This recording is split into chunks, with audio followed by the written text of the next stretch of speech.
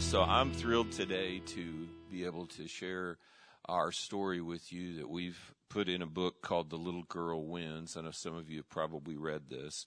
But our story begins in 1971. I was 17 years old, and I was a very selfish, out of control young man. I grew up in a home with great parents, very loving parents. And the one thing that was lacking in my life was discipline. My mother had bought into the pop psychology of the day that kids didn't need to be disciplined. And so I ruled the house. And I'm the youngest. I have two older sisters. And my sisters loved it when I came home from the hospital. We lived in this little bitty, small, like 3-room house. You know, we all shared a bedroom. And so they laid me in the bassinet, and my oldest sister, Patsy, would walk by and throw Tonka trucks in the bassinet because in her disdain of me being there. But, and I haven't got over it yet, so I'm triggered right now. But in 1971, I was doing everything that I could to hurt everyone that loved me and doing whatever it was I thought would satisfy the pain in my heart of nobody identifying for me what the ditches were. And I was in the ditch all of the time. And I was partying and doing what I did back then, using drugs and alcohol and out of control. And I was dating a girl, and really it wasn't more dating as that we were partying and we'd end up in the same bed at the end of the night. And one night she came to me and said, "I'm pregnant." And that was information that I was not ready to process. And in my selfish character, I simply just rejected that information and walked away. And so she had a little girl, and that little girl is with me today, and I would like to introduce you to her. Her name is Jessica.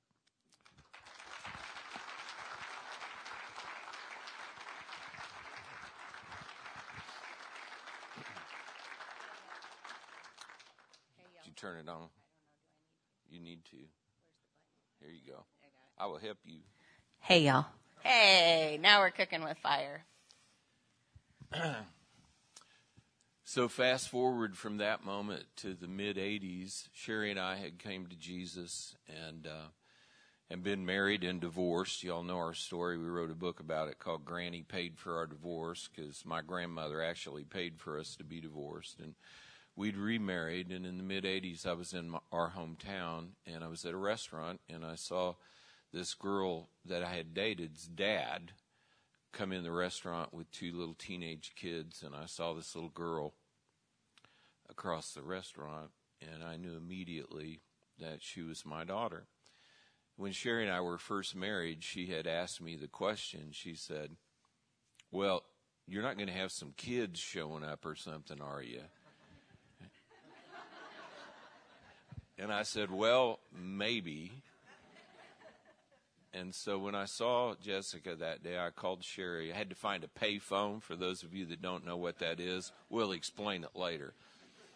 I had to find a pay phone and called Sherry, and I called her and told her, I said, "I saw this little girl today, and she's my daughter." And so we started praying and asking the Lord what to do.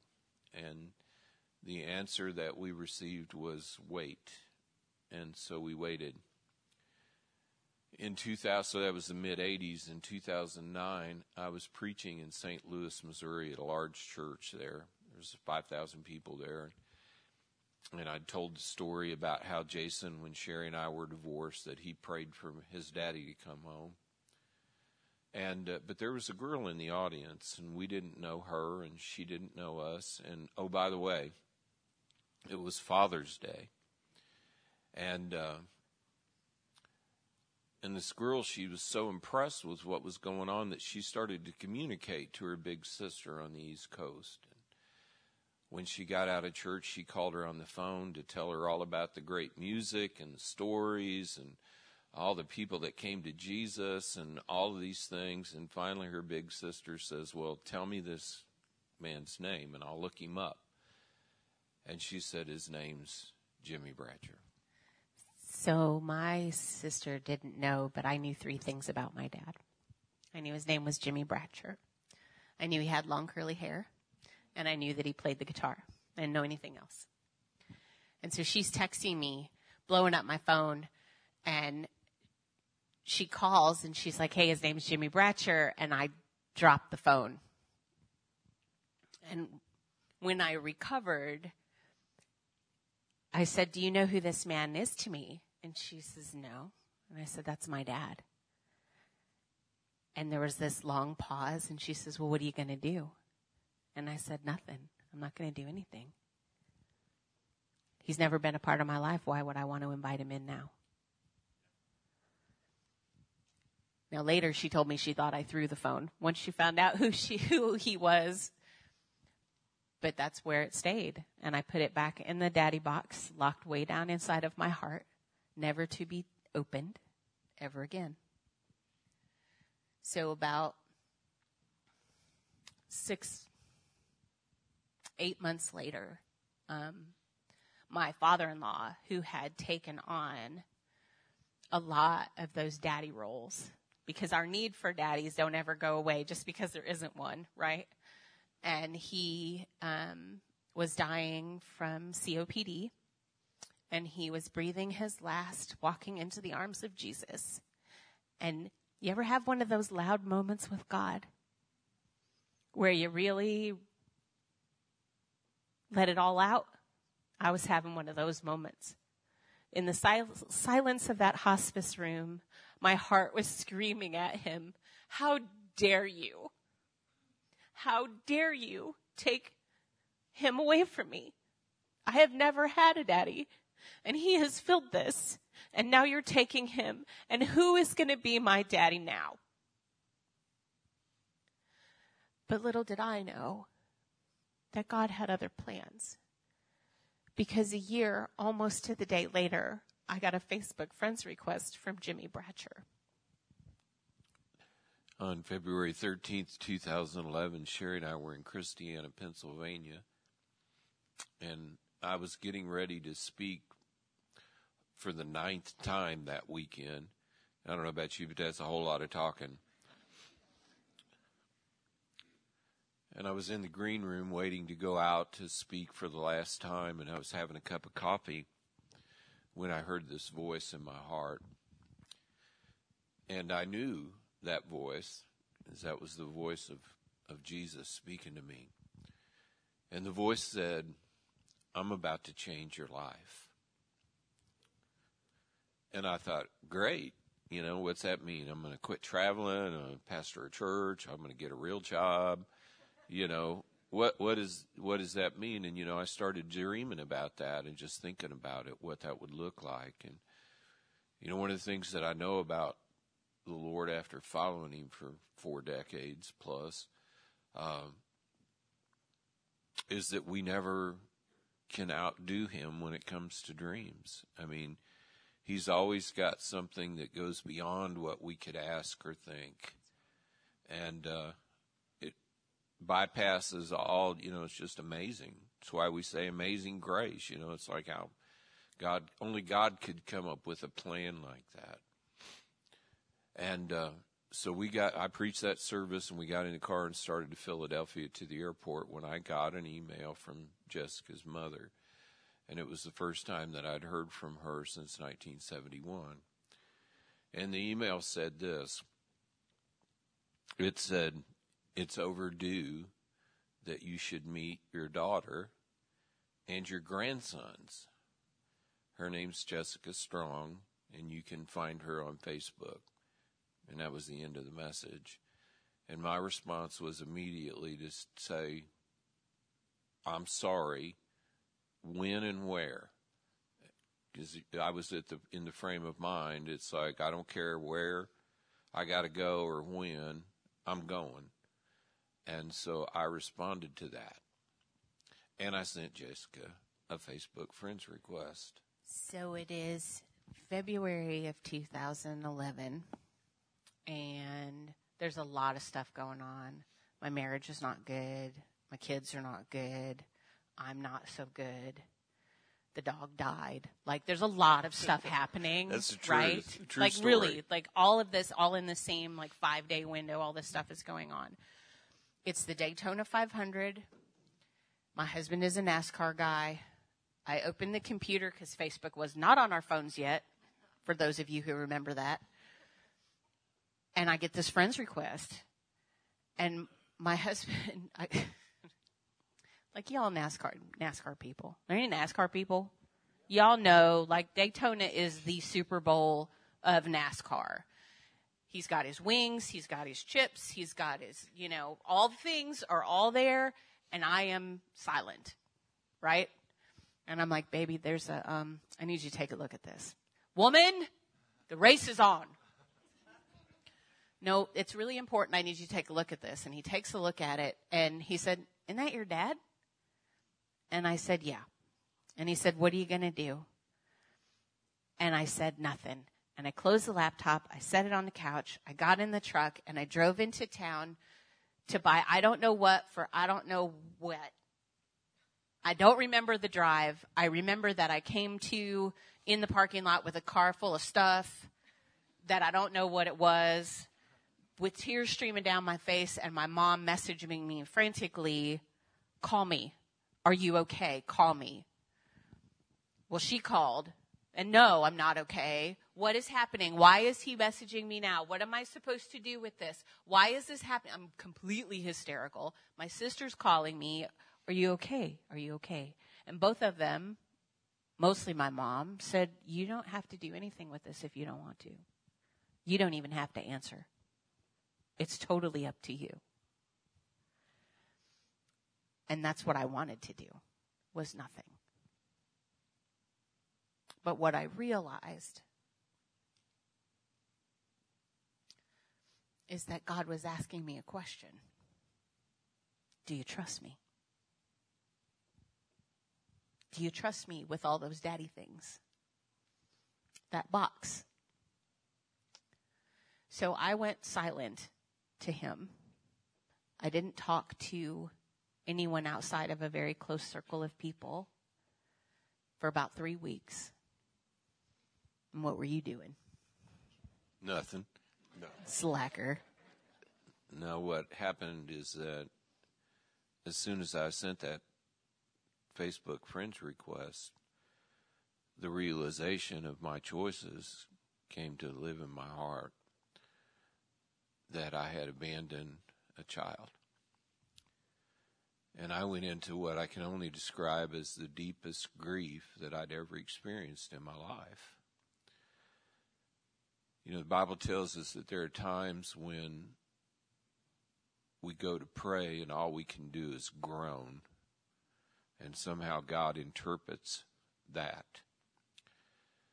And every moment of my day was consumed with her. And when I'd wake up in the morning, the awareness of and the weight of what I had done and her were on my mind, and I was able to just eke out a 3-word groan.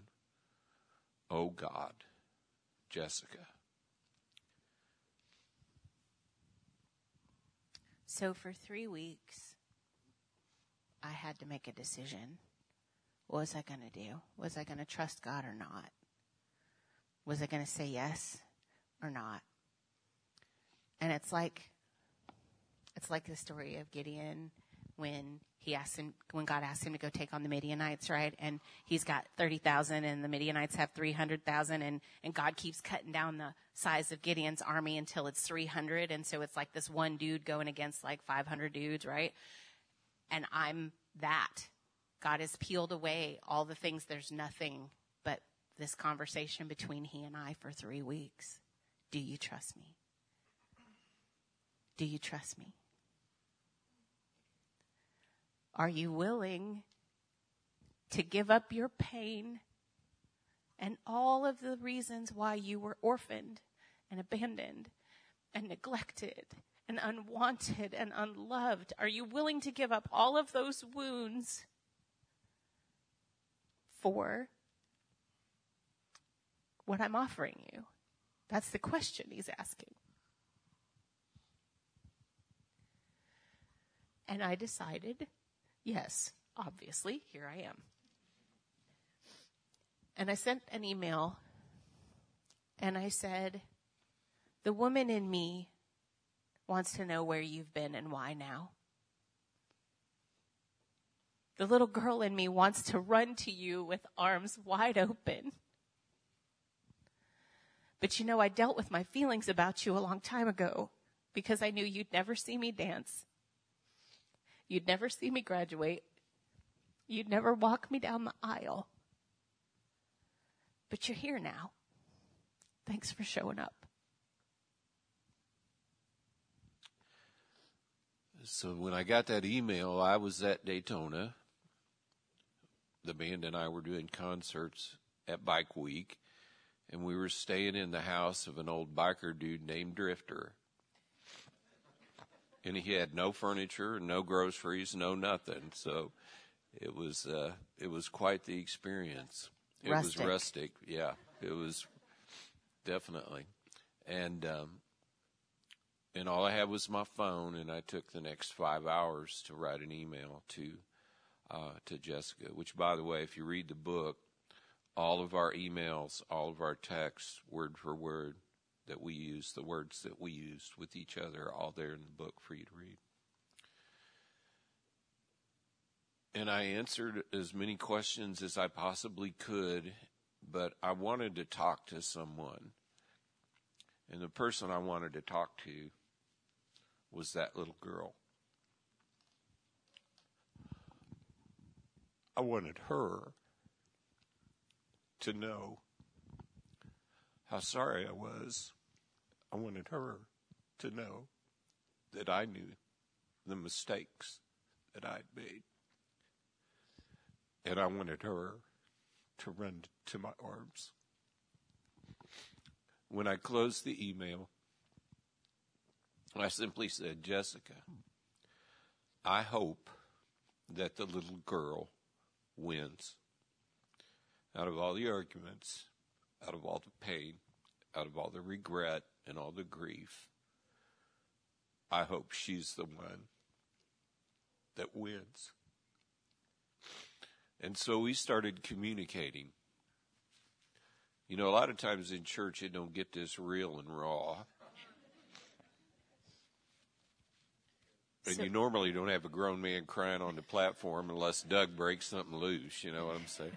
Unless he pulls a hammy or something, you know. So we started communicating, and it was a full-time job. Texts and emails from the time we woke up, like from eyes open, not even out of bed yet, until eyes closed as the end of the day rolled around.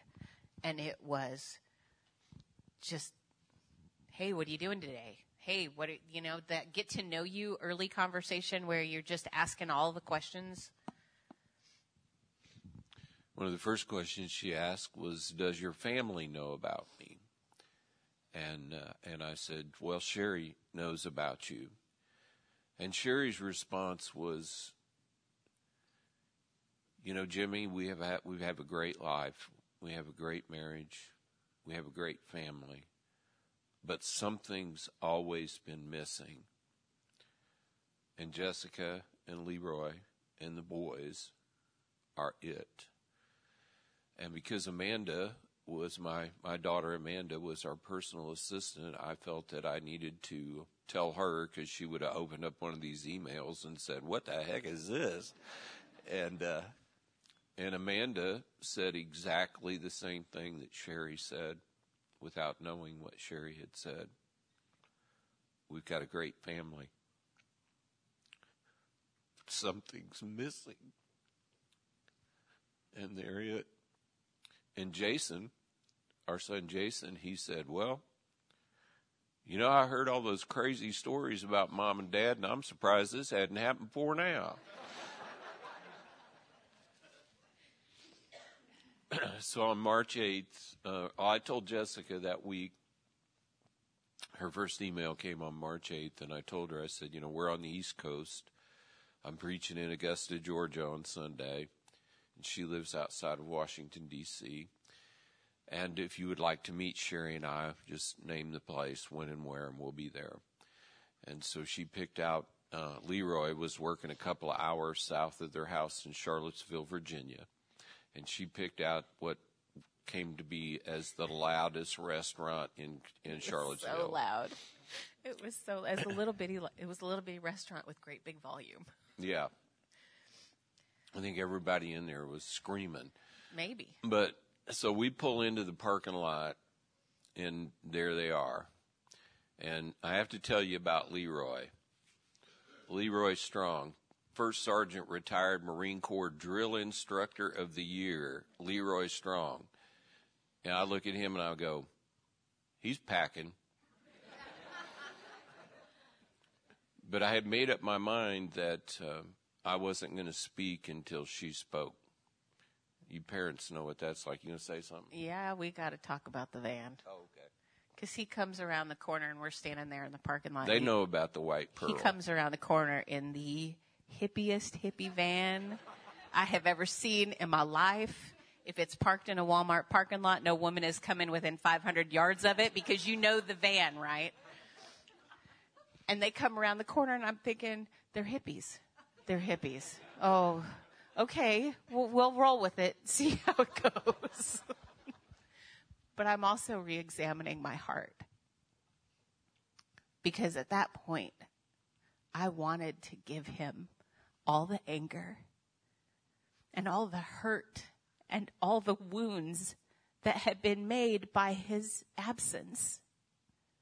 Every time I knew that I was different than the other little girls. Every time there was a daddy-daughter anything, and I didn't fit in anymore. I wanted him to feel that anger, that wrath. And then something miraculous happened because I'm digging around, looking for it, but it's gone. In my willingness to say yes to God, those wounds were healed miraculously, instantly. They're gone. And so he gets out of the van, and I'm looking in the mirror after thinking I looked like my mom my whole life. Boy, was I wrong. And we threw our arms around each other. You're getting ahead of yourself, Well, sister. it's the good part. Okay. Go ahead. Go ahead. He's bossy. We're making up T-shirts for her that say, I am the boss of all things bossable. 'Cause I am. So I wasn't going to say anything until she spoke. And you parents know what that's like. You want to hear your kids' first words, right? We hadn't talked on the phone. There was no communication like that, no verbal communication. And I always tell people, it's like, I don't use words like hi or hello and a greeting because I'm too cool for that. And, I'll do something like, hey. And so we get out of the van and we walk up and we're standing there and I'm looking in the mirror and I'm waiting for her first words. So I walk up and I look at him and I say, hey, I'm a hugger. And we threw our arms around each other and wept. There you go. Now you're back in place. And at some point, either Leroy or Mom says, hey, we should go in. We have reservations. So we went in and sat down, and Sherry had picked out a gift for Jessica, which was very special to her. And Leroy. Leroy had to have a T-shirt from Daytona, And we knew, Sherry and I knew that the one thing, I have a cousin that went through a similar experience, and I called him and I said, I don't know what to do. What do I do? And he said, well, just know it's all on her terms. You can't make any demands or have any requests. And I asked the Lord, and I said, Lord, I don't know what to do. I'm a strategy guy. I got to have a plan. So what do I do? And you know how God is. He's going to give you an answer consistent with his nature. And he said, Jimmy, you love her. That's what you do. And I knew how to do that.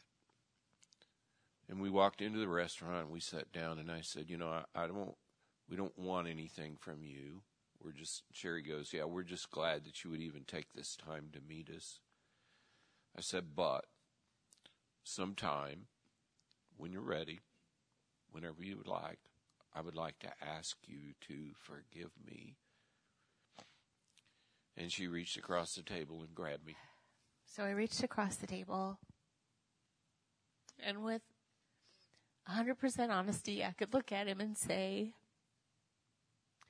we can't change the past, but you're here now, and we're cool. She was a hippie, too. Secretly. Genetically. I don't know if that transfers or not. I think it does. And so we started our relationship there. Do you want to say something? I was going to talk about Leroy. Okay. Yeah. So, you know, Dad mentioned a little bit about Leroy. He's a Marine. He is a Marine's Marine. And he, sitting in that restaurant, says, or sitting that night after we go back to the hotel. We went into the hotel with you guys to talk. For several hours. Where my introverted Marine's Marine, always on guard husband poured his heart out in front of them, to them. And then we get back to where he's staying, and he says, we should take him to lunch tomorrow. And I'm looking at him going, I don't know who you are. But okay. So we did. We took them to his favorite lunch place. And then something else miraculous happened. He says, you should take him to the house to meet the boys. 2.5 hours away where he is not going to be. And I'm thinking, he has lost his mind. But that's what God does, right? So we go, they come to the house. No, you come to the church, and we walk in, and you tell them about what you saw. Well, we meet at their church parking lot. And just a backstory on Jessica, 3 years prior to our meeting, her son Aaron, who would be my oldest biological grandchild, came home and said, I want to go to this church, to a youth group. And she's like, you ain't going to no church without me checking it out. And she walks into the door, and the first person she meets is a girl that she served in the military with, who was her party buddy, who just happens to be the director of discipleship at that church, which was the catalyst to Jessica and Leroy and all the boys coming to believe in Jesus. So we get there in the parking lot, and Jacob, their youngest, gets out and meets Sherry. And they're like, bam, they're instantly connected. We'll walk in the church during a prayer meeting, and they're getting in trouble for laughing and cracking up and blowing bubbles and stuff.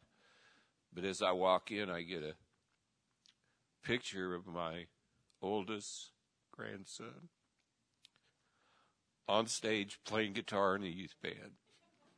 So you can't make that stuff up. Okay, I don't know where to go from here. Sorry. We go to the house. We have dinner.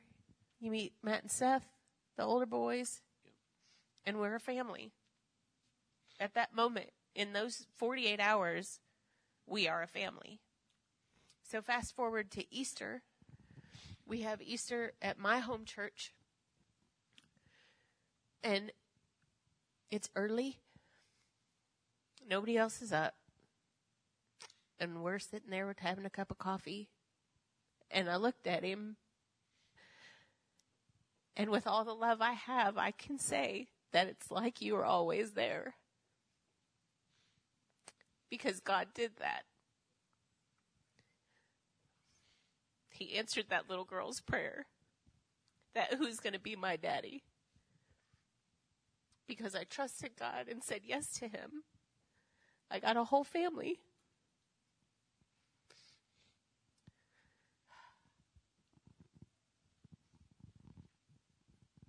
You know, Psalm 68, verse 6 5 and 6 talks about God's character in a way that really describes his desire for us all. It says, speaking of his character, it says, Father to the fatherless, defender of widows. This is God whose dwelling is holy. God places the lonely in families. He sets the prisoners free and gives them joy. For my religious mind, I assumed that I qualified for the blessings of God from the moment that I received Jesus forward in my life. And it was beyond my comprehension to realize the fact that God's not bound by time, that he would willingly reach into my past to a time where I didn't serve him or regard him in any way, shape, or form, and do what he does, and that's redeem. I had put a limit on him that he lovingly blew away out of my life and reached back into my past and said, I'm going to do something with this. And so we became a family, and we just started living life. The first time that Jessica and the boys and Leroy came to our house, Sherry prepared our house with a big banner. She found out all their birthdays and made bouquets of balloons with all their gym colors for their birthdays on it. And it was immediately like we were home. Jacob runs through the screen door and tears it up. Aaron clogs up the toilet. Jason immediately gets middle child syndrome because he's no longer the oldest. That's right. And, but in my heart, I still had this overwhelming regret. And we were talking at the house. Leroy and the boys had went home, and Jessica stayed over for a few days. And Jason looks at me and he says, Dad, he says, you've got guilt and shame about this, don't you? And I said, no, Jace. I said, I know what that is, and I'm not gonna let that have that power in my life. I said, but you just have to give me regret. And they attacked me like a pack of wolves on a piece of meat. And finally, Jessica just says, look, I'm not going to live my life like that. And I don't expect you to live your life like that. So you need to get over it. She's bossy like that. What? Really, I mean, when I look back at it, it makes no sense. I've been forgiven by Jesus. I've been forgiven by her. Sherry, my rock star wife, had opened up her heart. My kids opened up their heart. Her kids, Leroy's boys, our whole family opened up our heart. So why would I want to hang on to the past and the negative emotion of regret rather than give that to Jesus and accept the fact that we're family and that he can have his way with us? That's the good stuff, right? Are you willing to set down the pain of your past to walk into the beauty of the future that he has for you? Are you willing to get whatever that box is? For me, it was the daddy box. But we've all got a box that's locked up in our heart somewhere that we are hanging on to. Like if we let go of it, we're going to die. The reality is as long as we're holding on to it, we're already dead. Jesus came to give us life and life to the full. Let him have it. Let him bring life back to that dead place. And we know that not every story, we know, first of all, there are a lot of you here today that have a similar story of a disconnect in your relationships. Might not be father-daughter, but it might be that it is. And we know and realize that not every story turns out like ours, but we do serve a God whose sole desire in Jesus was reconciliation. And his gift to us then is that ministry of reconciliation. And our part is to be willing to walk that path with him to reconciliation. Now, we know that not everybody has the same heart and the same desire and the same willingness. But we have met so many people in the last 11 years that have told us their stories. They come to us and say, I'm Sherry, or I'm Jessica, or I'm you, I'm Jessica's mom, I'm Amanda or Jason. I'm that character in this story. You know, we were sharing our story in West Virginia, in rural West Virginia, and the first guy that came out to the foyer was a West Virginia farmer, thick calloused hands and bib overalls, and he was shaking, just literally shaking. And he was able to hold back the tears long enough to say, you know, I haven't talked to my daughters in 25 years, and it's my fault. The next young man that came to the table said, tomorrow's my 21st birthday. And I texted my mom in the service and told her what I wanted. I wanted to meet my dad, who I've never met, and she knows how to make that happen. But we tell our story publicly for a reason. And that reason specifically is that we've met so many people that have similar stories such as ours. And if that's you in any way, shape, or form, there's a breach in your relationships, we urge you to do all that's within your power to demonstrate the realities of the love of God to those people that have been breached from you. We simply just ask for you to do something. What? We can't answer that question. It has to be between you and the voice of God that tells you the answer to that question. For some of you, it will be nothing. For some of you, it will be like Sherry and I, wait. But for some of you, it'll be make the call, do the research, ask for forgiveness, receive forgiveness that's been offered. But do something in response to God's voice in this moment. So that's why we're here, not to glorify us or what we've been through, although I'm very proud of my family and the courage that it took for them to walk into this relationship.